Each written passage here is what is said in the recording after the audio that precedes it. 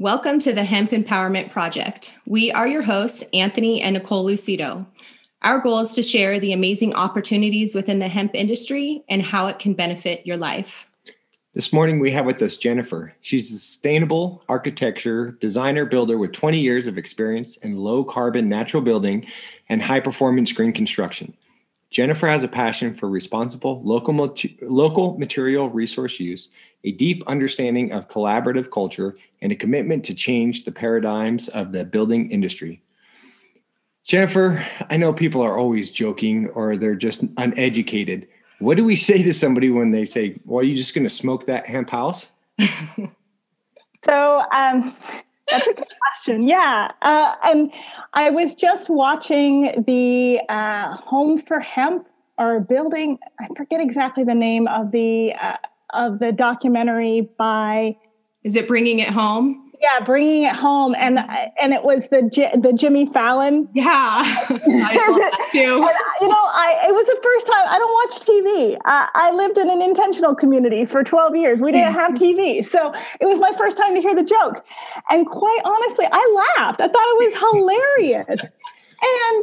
And of course, like we have to get past that humor. And in fact, the humor helps build the bond. Because we have a common understanding of what hemp is, or we have a common understanding of what we think hemp is, in the same way that we have a common understanding about what we think hempcrete is. Like every time I talk to somebody about hempcrete, whether it is a layperson or a structural engineer, they're imagining a very dense, heavy material that goes subgrade, meaning below the level of the soil. And that's just not the way that we're using hempcrete, because hempcrete is not a heavy, dense, subgrade material. It's actually a medium density, somewhat light. Like if I have a big bucket, a 5-gallon bucket of hempcrete, I'm carrying it with one hand. I'm carrying 2 of them. I could carry 4 of them if I wanted to. And it's just not the mental picture that we think of when we think of the word hempcrete.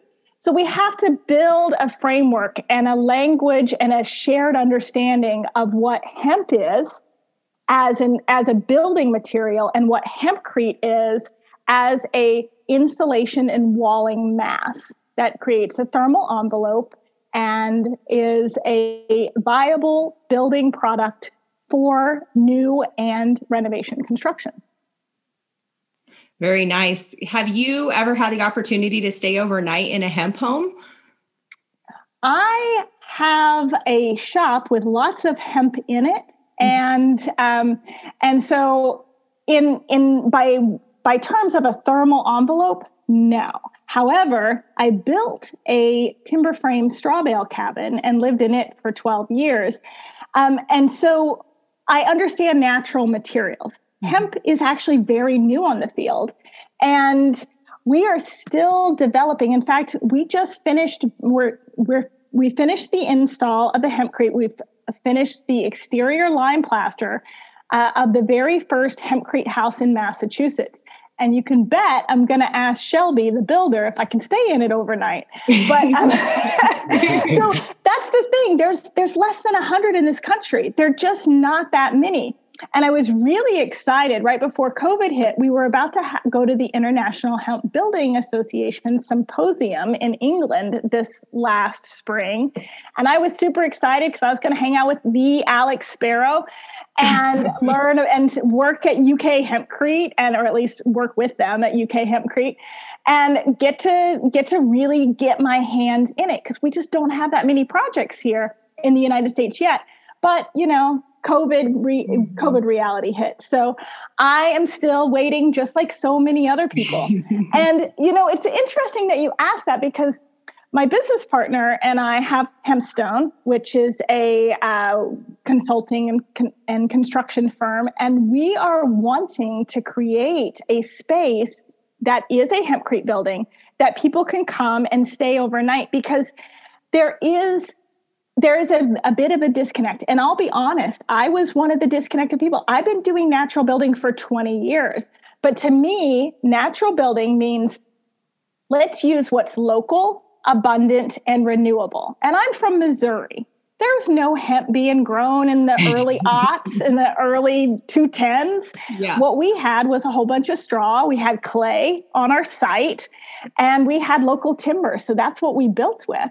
And it's really only been since 2018 when we were able to go beyond individual pilot projects and start growing hemp. And of course, we can bring in hemp from Europe, and we do. As building professionals, we do that. But it doesn't necessarily follow the strict tenet of the local part of local, renewable, and abundant. Certainly abundant, certainly renewable, but the local is the third, and I'd say as important, critical part of the trifecta. And so that's the real opportunity here with hemp. And there has to be a pool of people that develop that industry, and we are part of that developing industry. But the goal is, of course, to support local building material use where it's appropriate. So we are working with the National U.S. Hemp Building Association to help foster the creation of the hemp building industry. And we recognize we live in New England. I'm in Western Massachusetts. There's not a lot of open, wide fields that are appropriate for large-scale industrial growth of hemp. And so we will be limited in our capacity to have precisely local. So we're looking at regional. But we have significant in the United States. We have significant acres of hemp being grown from the deep south all the way up to the northern edge, right up into Canada, and all the way up into New England, bordering New York and starting to be into Vermont. And so it is certainly possible, but we're still developing that. Mm-hmm. Yep, we're a bit behind. I want to go back to, you said an envelope. So if our listener doesn't understand what an envelope is when you're talking about building, can you explain? Yeah, sure. It's not quite a piece of paper, but in some ways it is. Let's go ahead and take the envelope analogy. Like, imagine a piece of paper, you've gotten your letter, and you open up the envelope, and then you see what's inside. So imagine, instead of a 2D sort of plane where you've got the envelope and it's flat, imagine that envelope as a cube. And that is exactly the way to think about it with a house. So the exterior walls, the roof, and the foundation, the bottom edge of the foundation, whether that's a concrete slab or just the footer going all the way down to the slab and the foundation, that's called your envelope. And everything inside of it is all the interior. That would be your letter, for example. Perfect. And, you talked about having 20 years experience in natural building. What drew you to hemp as a building resource? Well, hemp really didn't come into my radar until after the 2018 Farm Bill, because like I said, I was using what was locally available. And we're taking a bit of a leap. We are growing in Western Mass and in Vermont. We are growing CBD. We're not growing fiber. Mm-hmm. And industrial fiber is what you're typically using for hemp hurd. However, we see the potential for it to grow in our region. Throughout New York, throughout Pennsylvania, it's possible to be growing it at a slightly smaller scale. And I think there is something, we should come back to this point, but there is something to be said for the vitalness of being able to grow different crops at not such a huge industrial scale.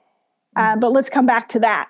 Okay. So for me, the hemp really came on the radar twofold. One is a name that you might know, and if you don't, I highly recommend you learn it. It's Chris Magwood. Chris Magwood runs the Endeavour Center in Ontario, and he has also been doing sustainable building for about the last 20 years. And he is also very committed to using local, renewable, abundant materials.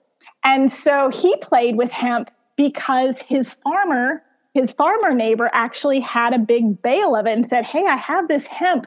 isn't there something you can do with this? And so he tried it, and he realized that it was very resistant to rot. The chips that are made, in case you've never seen hempcrete, basically it kind of looks like wood chips. The hemp from a stalk, the hemp herd that's in a stalk, is very similar to softwood. So it's very similar to a fine fir spruce. And so it has a similar texture. It has a similar density. It has a lot of resilience. Plus, it's even more rot resistant. So he played with it. He liked it. And he has continued to play with it when it is available in his region. And when it's not, he goes to something else, usually straw bale. And so I came into the awareness about it from that. And then we had a local professional gathering in Western Massachusetts. And not my business partner at the time, but Tom came and introduced HempStone as a hempcrete provider. And I was pretty intrigued. And my first question as a natural builder was, wait, now, how about the fact that it's not local? And that's when I learned, really, that we're starting from the ground up. We lost all of our historical knowledge when we decided to make hemp illegal. And luckily, we haven't left, but we are having to now import that knowledge and import those strains of plant in order to rebuild our knowledge. So it's, for me as a builder, I'm fundamentally a builder. I'm a design builder, but fundamentally I have to build. It's not just a profession. It's like it's in my DNA. Like I literally have to build. and so for me, I was like, well, I want to build with the best material, but when I started looking into hempcrete, and so I mentioned that I've been building straw bale timber framed houses, and I've done rammed earth, I've done cob, I've done clay slip straw, I've done the whole gamut, and I looked into hempcrete, and I started to see how it has specific characteristics that you don't get from other materials. And I have to say, the winning sub-material in this beautiful biocomposite that is hempcrete is simply hemp and a lime-based binder, is the lime. The lime adds a lot. And I have a lot of experience with lime because every time we would build a straw bale house, we'd cover it in lime plaster. And I'm one of those crazy people who loves lime. I mean, who loves caustic materials that can burn your skin? I mean, that would be me. Hello, yes. Pick me, please. That sounds like the material of my choice. So I love lime. I have an affinity for it. I love the material as a plaster. I just really enjoy it. And what it does when you mix it, when you basically coat each hemp herd in lime, it creates a very robust building material that doesn't rot. It mitigates moisture really well. It actually stores heat, so it's adding some thermal mass. It regulates humidity. It deters pests. It's antibacterial. It's just got a lot of awesome, cool things going on, and it makes a solid form. And so you end up having in this one material, hempcrete, this sculptural material that you can shape in any width within reason, and you can shape in any form, and it becomes a 3D workable, natural, healthy, safe material. Okay, so I should probably clarify the caustic and safe, because you can't really have both. Perfect. Let me explain about lime, because I love lime. So lime, when it's wet, is a very base. It's not acidic. It's very base. And so it's got a pH, well, depending on the lime, it's got a pH of between 12 and 13. And so when it's wet, you have to have certain protective measures. It doesn't sit on your skin and slowly kind of erode it. But then once it's dry, it actually then sets and cures and returns to limestone, is completely inert.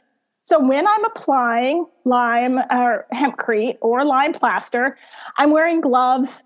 I'm probably wearing goggles if I'm making a lime plaster. And I usually have long pants and long shirt and closed-toed shoes. But once it's set, I can rub my hands on it. I can lean up against it. I can put my face on it. It's all good. And it's not going to attract dirt or insects or pests or mold. It's actually, if you've ever been into an old barn and you see the barn walls are painted in white, they've been lime washed. And the reason that this was done back in the turn of the century all the way up to modern day is because lime is antibacterial. And so it's a way to make sure that it's super hygienic. And so you end up with a material that starts out caustic, but then is inert and very safe and healthy for you. Awesome. Are you able to add any pigment to the lime to change colors? Absolutely. It works really well with oxides. So any of the reds, oranges, browns. It can work with some cobalts and some greens, but you want to make sure sometimes the lime, specifically with the blues, can it will fade over time. So you got to check that. But anything in the warm oxide palette, you're golden. Now you mentioned that, lime is antimicrobial and so is hemp. So building with the two of those, it really seems like, you're truly reducing the possibility of parasites or, any bugs or anything getting in there or mold or anything like that, correct? Yeah. And I would say that the lime is actually better at that than the hemp, because it's just any cellulosic material has cells that are not necessarily attractive, but have places to kind of connect to, for lack of a better word. Although when we talk about different cellulosic materials, hemp is certainly on one end of the spectrum compared to straw, for example, or even wood. So it's I'm pausing a little bit because I want to clarify and specify, but I also don't have the level of specificity that I want to be able to give you for this. So bear with me. Yep, no problem.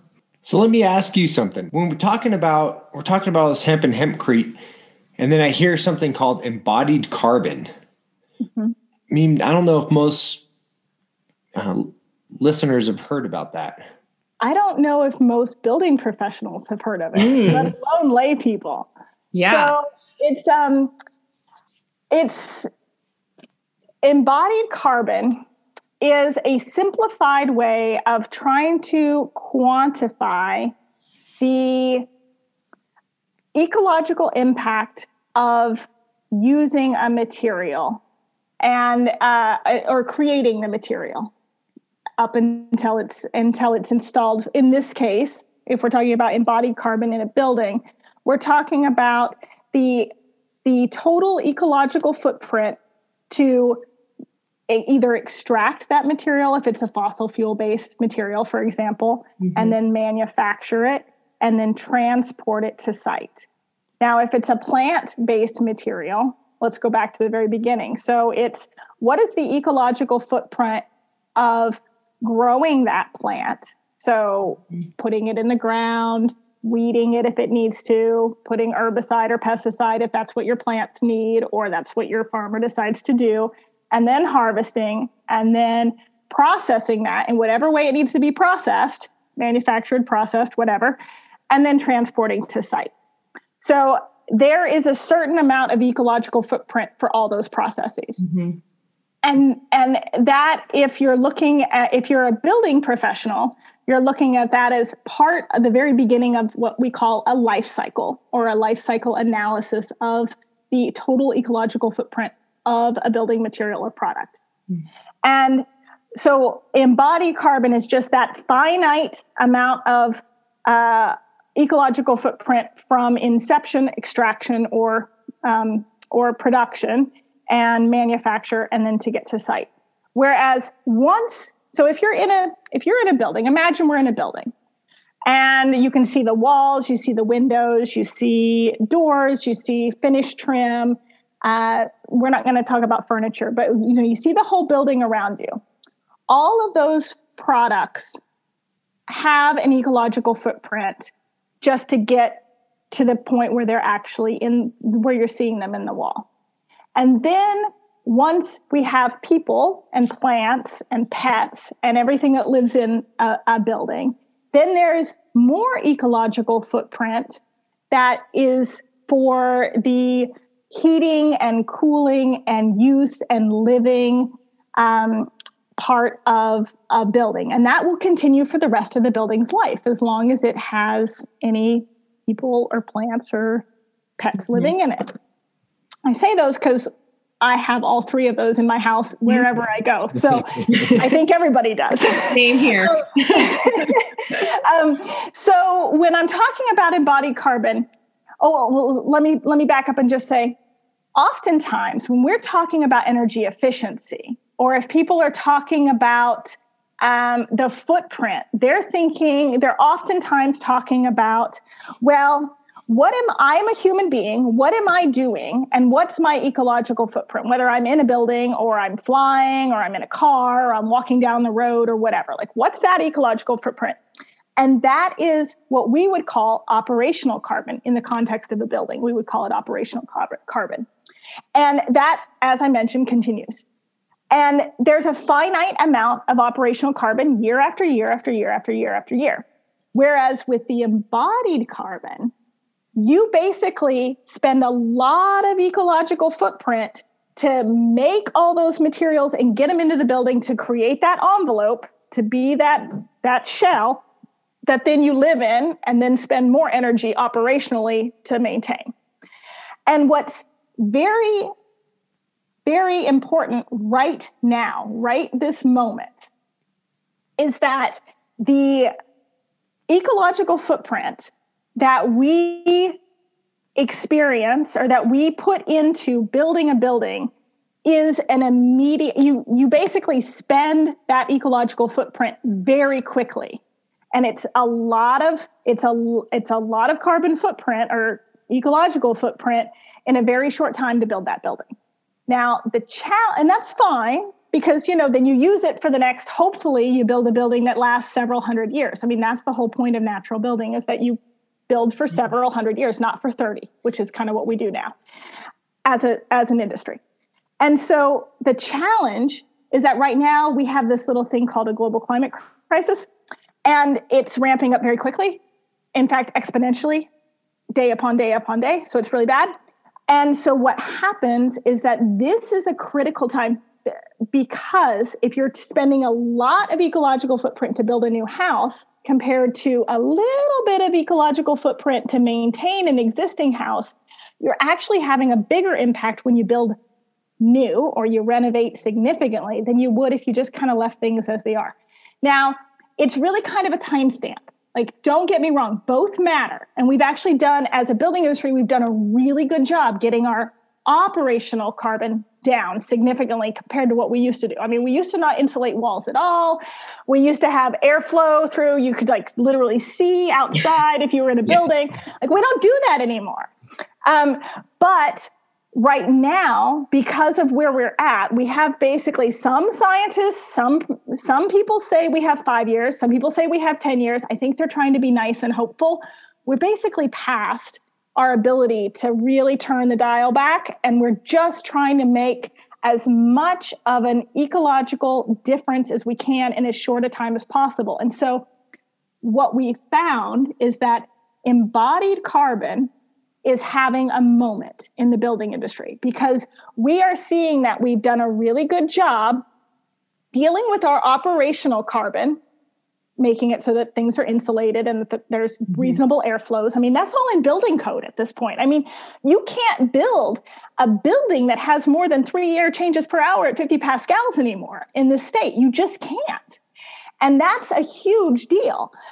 So we've codified that. That means it's in the law, it's in regulations, people are doing it. They are insulating, they have to have a certain minimum of insulation, they have to have a certain air tightness. We are using less energy than we've ever used in our buildings since World War II. And that's amazing. But we're at this critical point where we have to be thinking also about the materials. And here's why natural building materials are having their special moment. Because if you take a plant that is local, renewable, and abundant, and you sustainably or reasonably harvest it, and then you plant more, then suddenly you have a material that by its very nature created its cellular structure by absorbing carbon from the atmosphere. And then you take that stored carbon that's been extracted out of the atmosphere and turned into cellulose that is wood or hemp or straw or canaf or any of these plant-based natural building materials, and you store them in the building, they don't rot. And so that means they're not getting turned in the field. Their carbon is not getting released through microorganisms and through decay. It is simply being stored. Now, full disclosure, eventually it will rot. If that house is left and the roof caves in, eventually those materials will rot, whether that's in 50 years or 100 years, or in some cases of straw bale houses that have been around in Nebraska for 250 years, maybe 250 years. For some of the timber frames that have been around in England and Europe for 1,000 years, maybe it's 1,000 years. But anytime you take a cellulose, a plant-based material, you put it in a building and you store it, you are storing carbon. You are locking it away.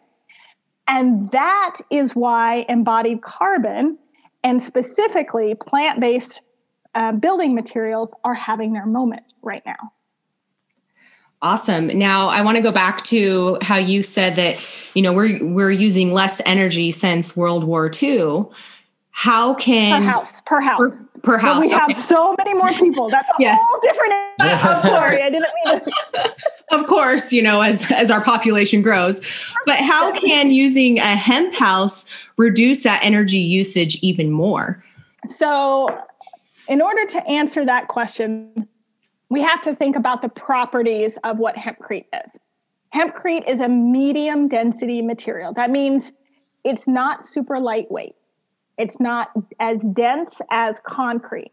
So concrete, if you put the sun on it and you let it sit there, it basically acts like a rock. It is a rock. So it is a rock. So think about a rock. You're in nature, you're outside, sun's out, and you sit on the rock and it's burning hot. That's thermal mass.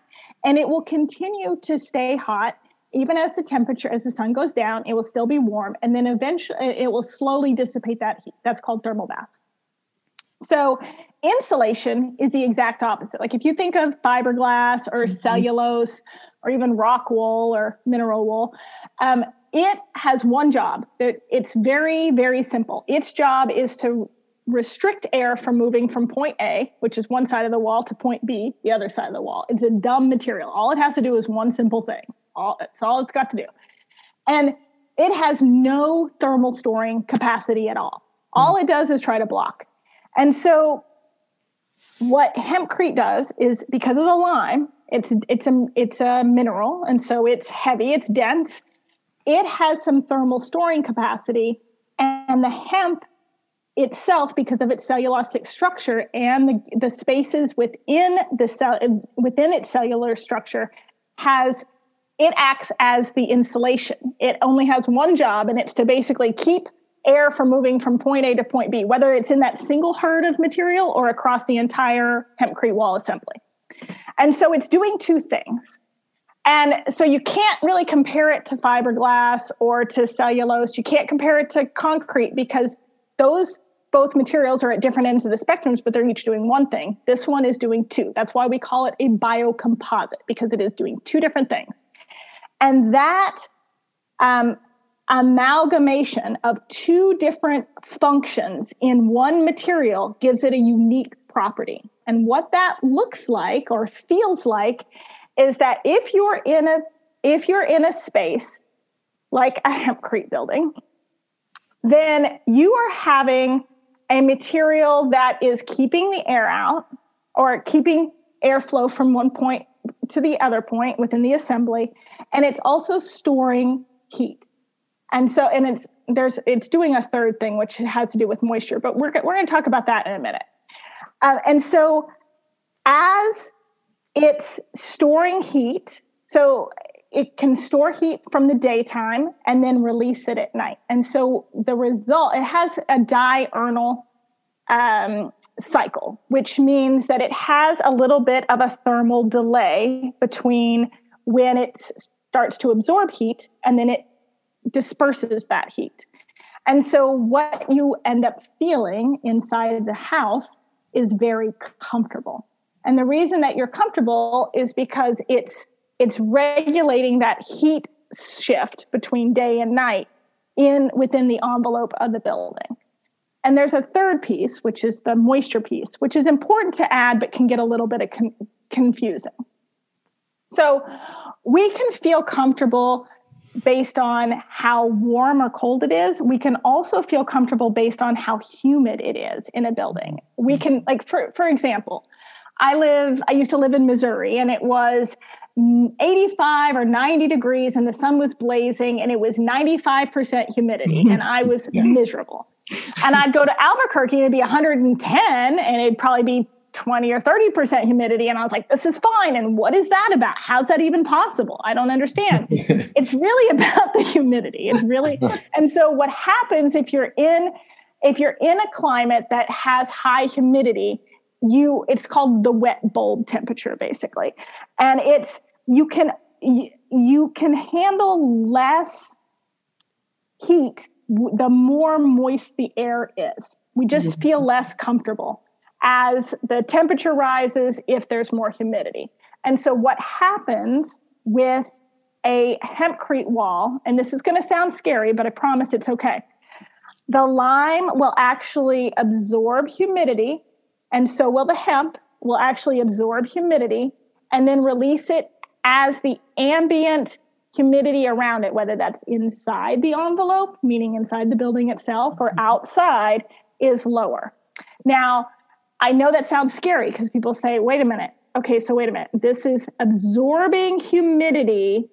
Isn't it going to rot? And there's two things to know. One, let's just go back to the very earlier in the conversation where I said hemp actually has a higher resistance to rot than any other cellulosic material. So it's exceedingly resistant to rot. And this is why it's so hard to grow or to process hemp, because it's super hard.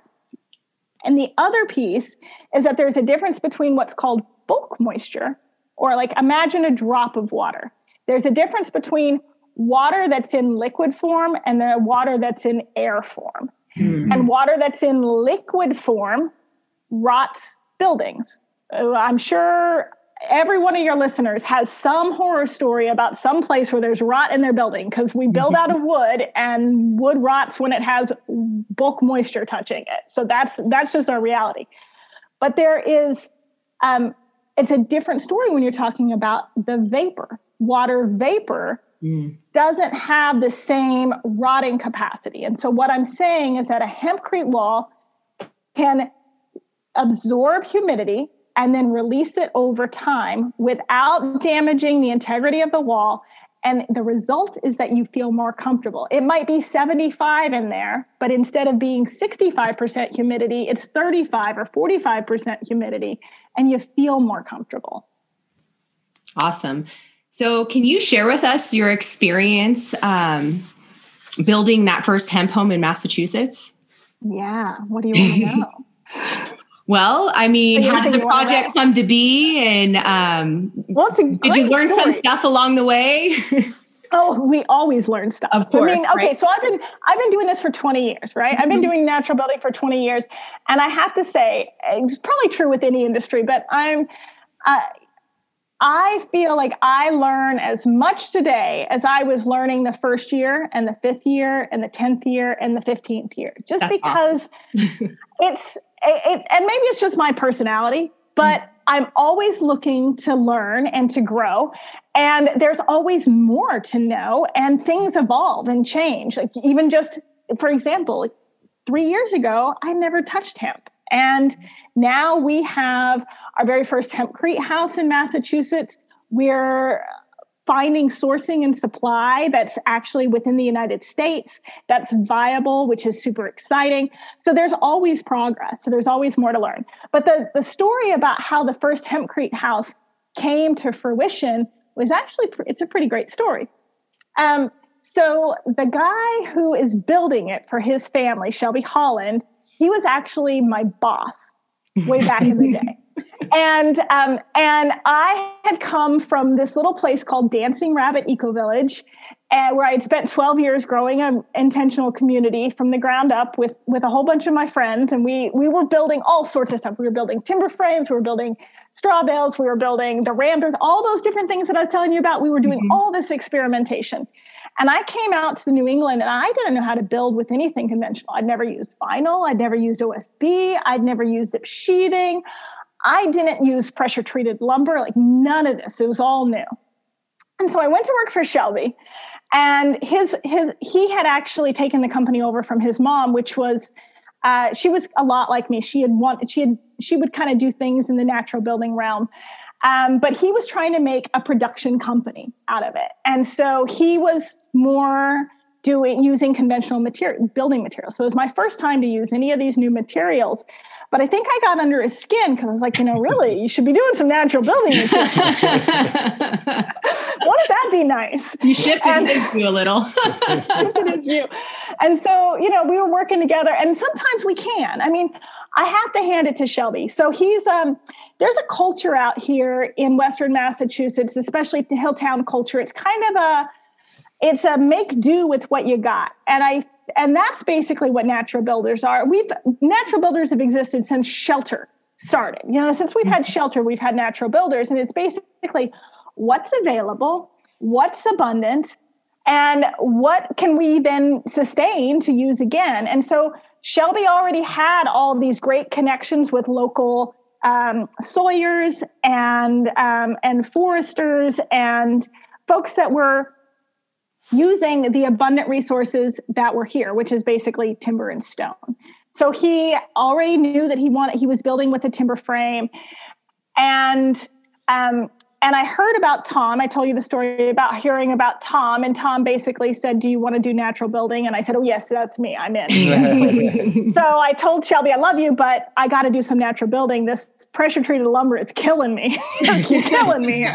So I left. I started HempStone with Tom, and old Shelby ended up becoming the very first person in in all of Massachusetts to build, because he saw when we started working with hempcrete, he saw the potential. He also recognized that it's not local.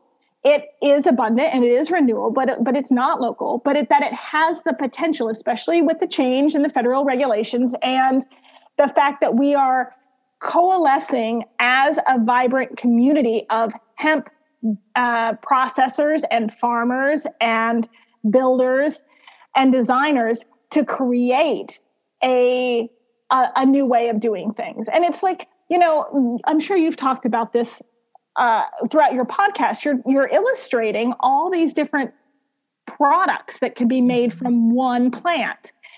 And we have to remember, and we can say the same thing about wood. We can say the same thing. I mean, think about corn. Think about how ubiquitous corn and soy is, or peanuts.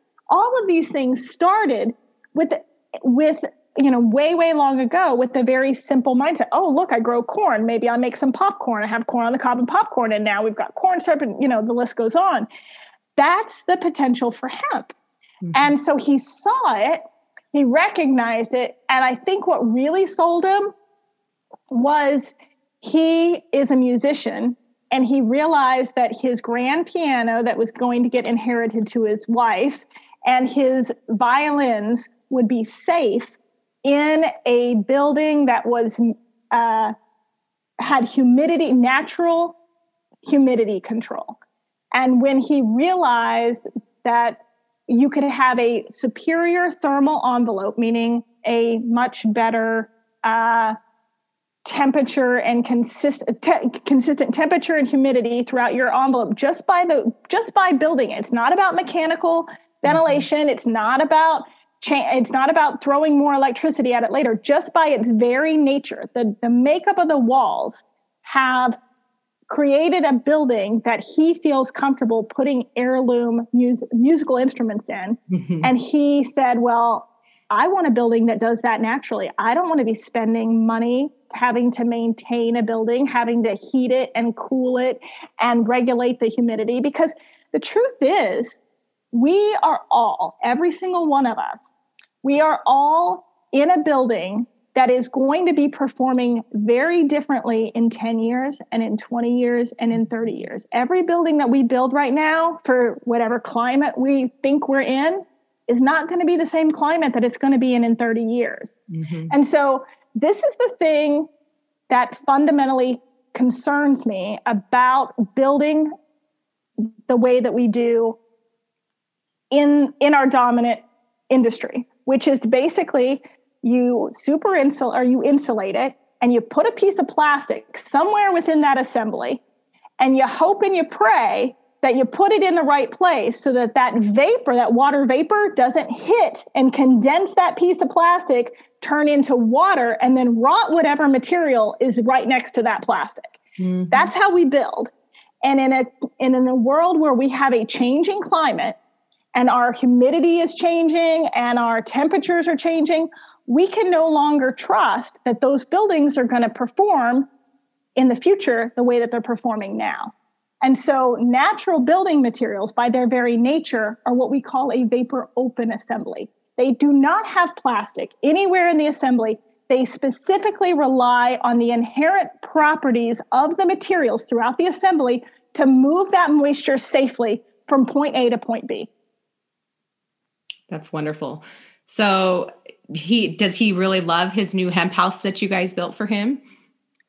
He does. He really does. He's like a kid in a candy store. That's awesome.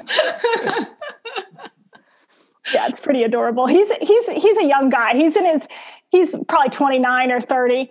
But when he talks about his building, and here's the other thing. So he liked it so much that he's starting another company. So his mom kind of gave him the company. He kind of started running it. So he runs it with his brother, and his mom still works there.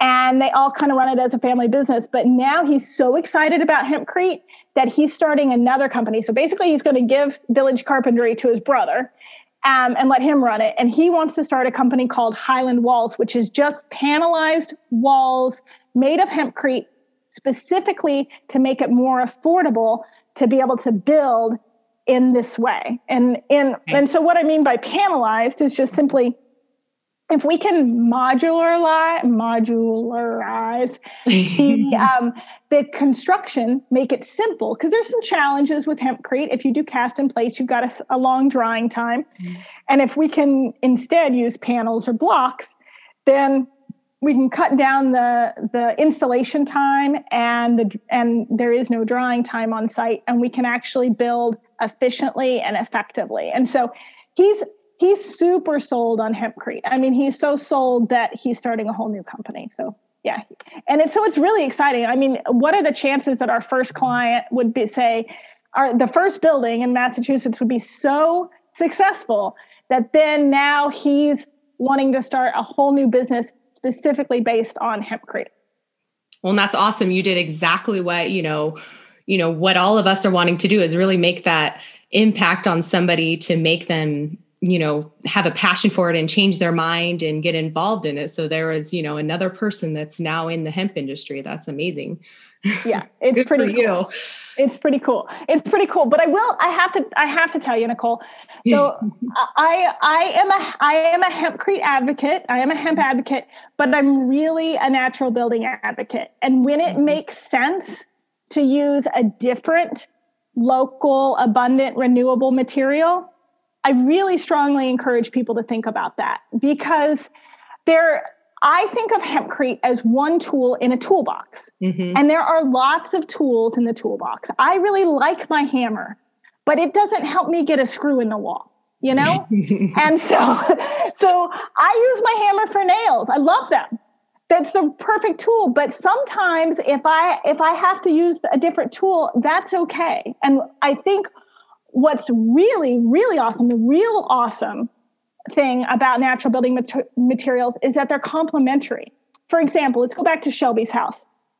Shelby has a timber frame hempcrete wall house. For the ceiling, he chose blown cellulose. Now, blown cellulose is ubiquitous. It's a recycled material. You can find it anywhere. You can find installers anywhere. It's cheap. It's simple. It's a dumb material. All it does is one thing. It's just insulating. But it's accessible, and it has a carbon beneficial impact on the building, which is basically like all plant-based materials. They store more carbon than they cost to produce and get to site. So anytime you're putting local wood, anytime you're putting cellulose or hempcrete or wood fiberboard or stud framing, if you go with a typical wood framing instead of like steel framing, because some developers now are using steel framing. I don't know why, but they do. But every time you use a wood-based material, or not a wood-based, a cellulose-based material, you're actually having a positive carbon effect. And that's what we need to really be doing right now. And some are obviously better than others. For example, I know this is hemp, but we're going to talk wood just for a second. Bear with me. Absolutely. If you get wood that comes from Western United States or Southern United States, and it's been extracted in a sort of we're going to just take every single piece of wood down, and we're not thinking about how it's been harvested, that can actually have a net negative carbon impact, meaning it costs more carbon to harvest and transport that wood than you get the benefit from. So it matters where you get your wood and how it's certified. So the easiest way, if I were thinking about, well, what are the things that I could do today as a builder, as a designer to lower my embodied carbon? Sure, use hempcrete. If that's the right thing, please use it. I love it. Call me, give me a call. If straw bale is the right thing, use that. But if you're building in a city and you have tight regulations, the simplest thing to do is find local lumber or find FSC or SFI lumber, meaning those are two different kinds of certification designations. Find lumber from your local Home Depot. They sell them, I promise. They sell FSC and SFI lumber, and use cellulose in your walls instead of fiberglass. And you will have, in that part of the assembly, a net carbon beneficial building. And so every time you think about any part of your building, whether if you switch from drywall, Shelby did this. He switched from drywall to local sustainably harvested pine. In fact, it's some of the stuff that he had to clear off his site.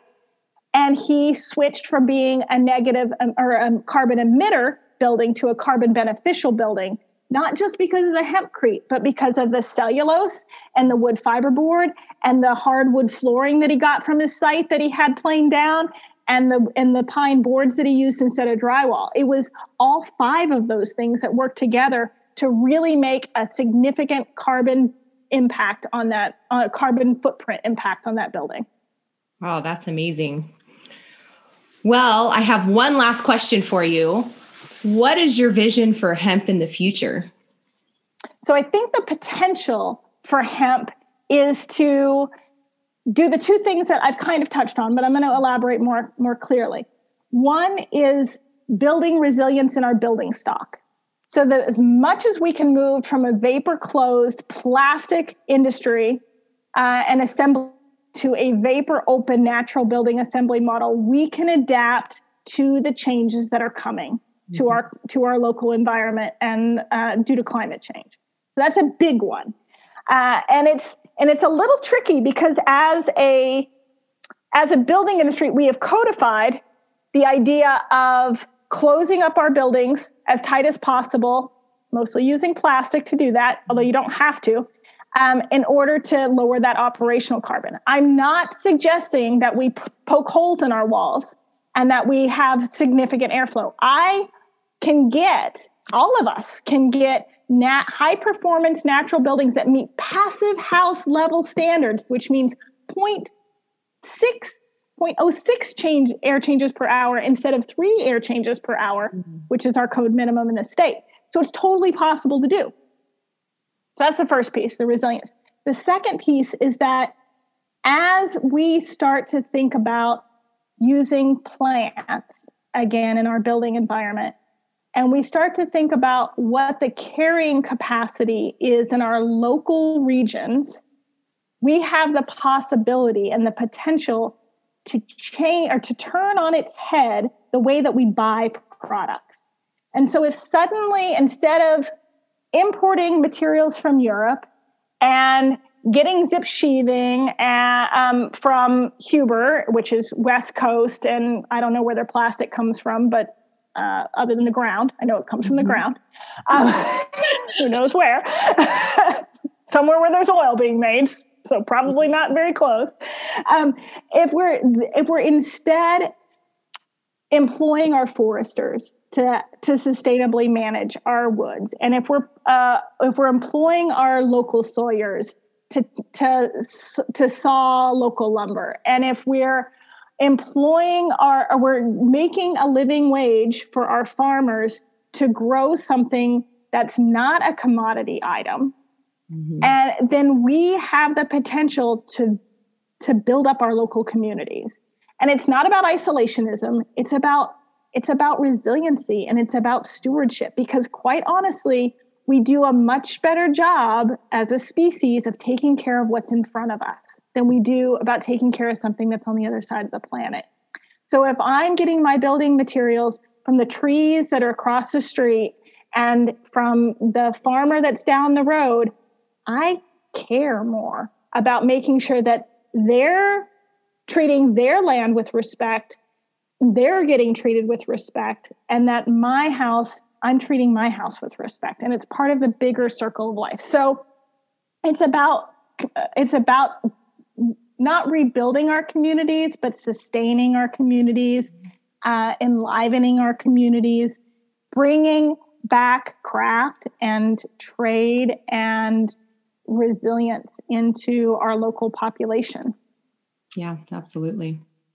Awesome. Now, Jennifer, where can people find you at? We are at HempStone.net. And in fact, we have a weekly blog that talks about hempcrete and other natural building materials. And I try to keep it so that it's super informative and useful for not only just lay folks, but also building professionals as well. So it's news you can use in the natural building world. Please check it out. Right Awesome. on. Well, thank you so much, Jennifer, for sharing your passion about the natural building world. We appreciate you, our listener, for tuning into the Hemp Empowerment Project, where our goal is to share amazing opportunities within the hemp industry and how it can change your life. Please subscribe to this podcast so you're always in the know. Have a great day.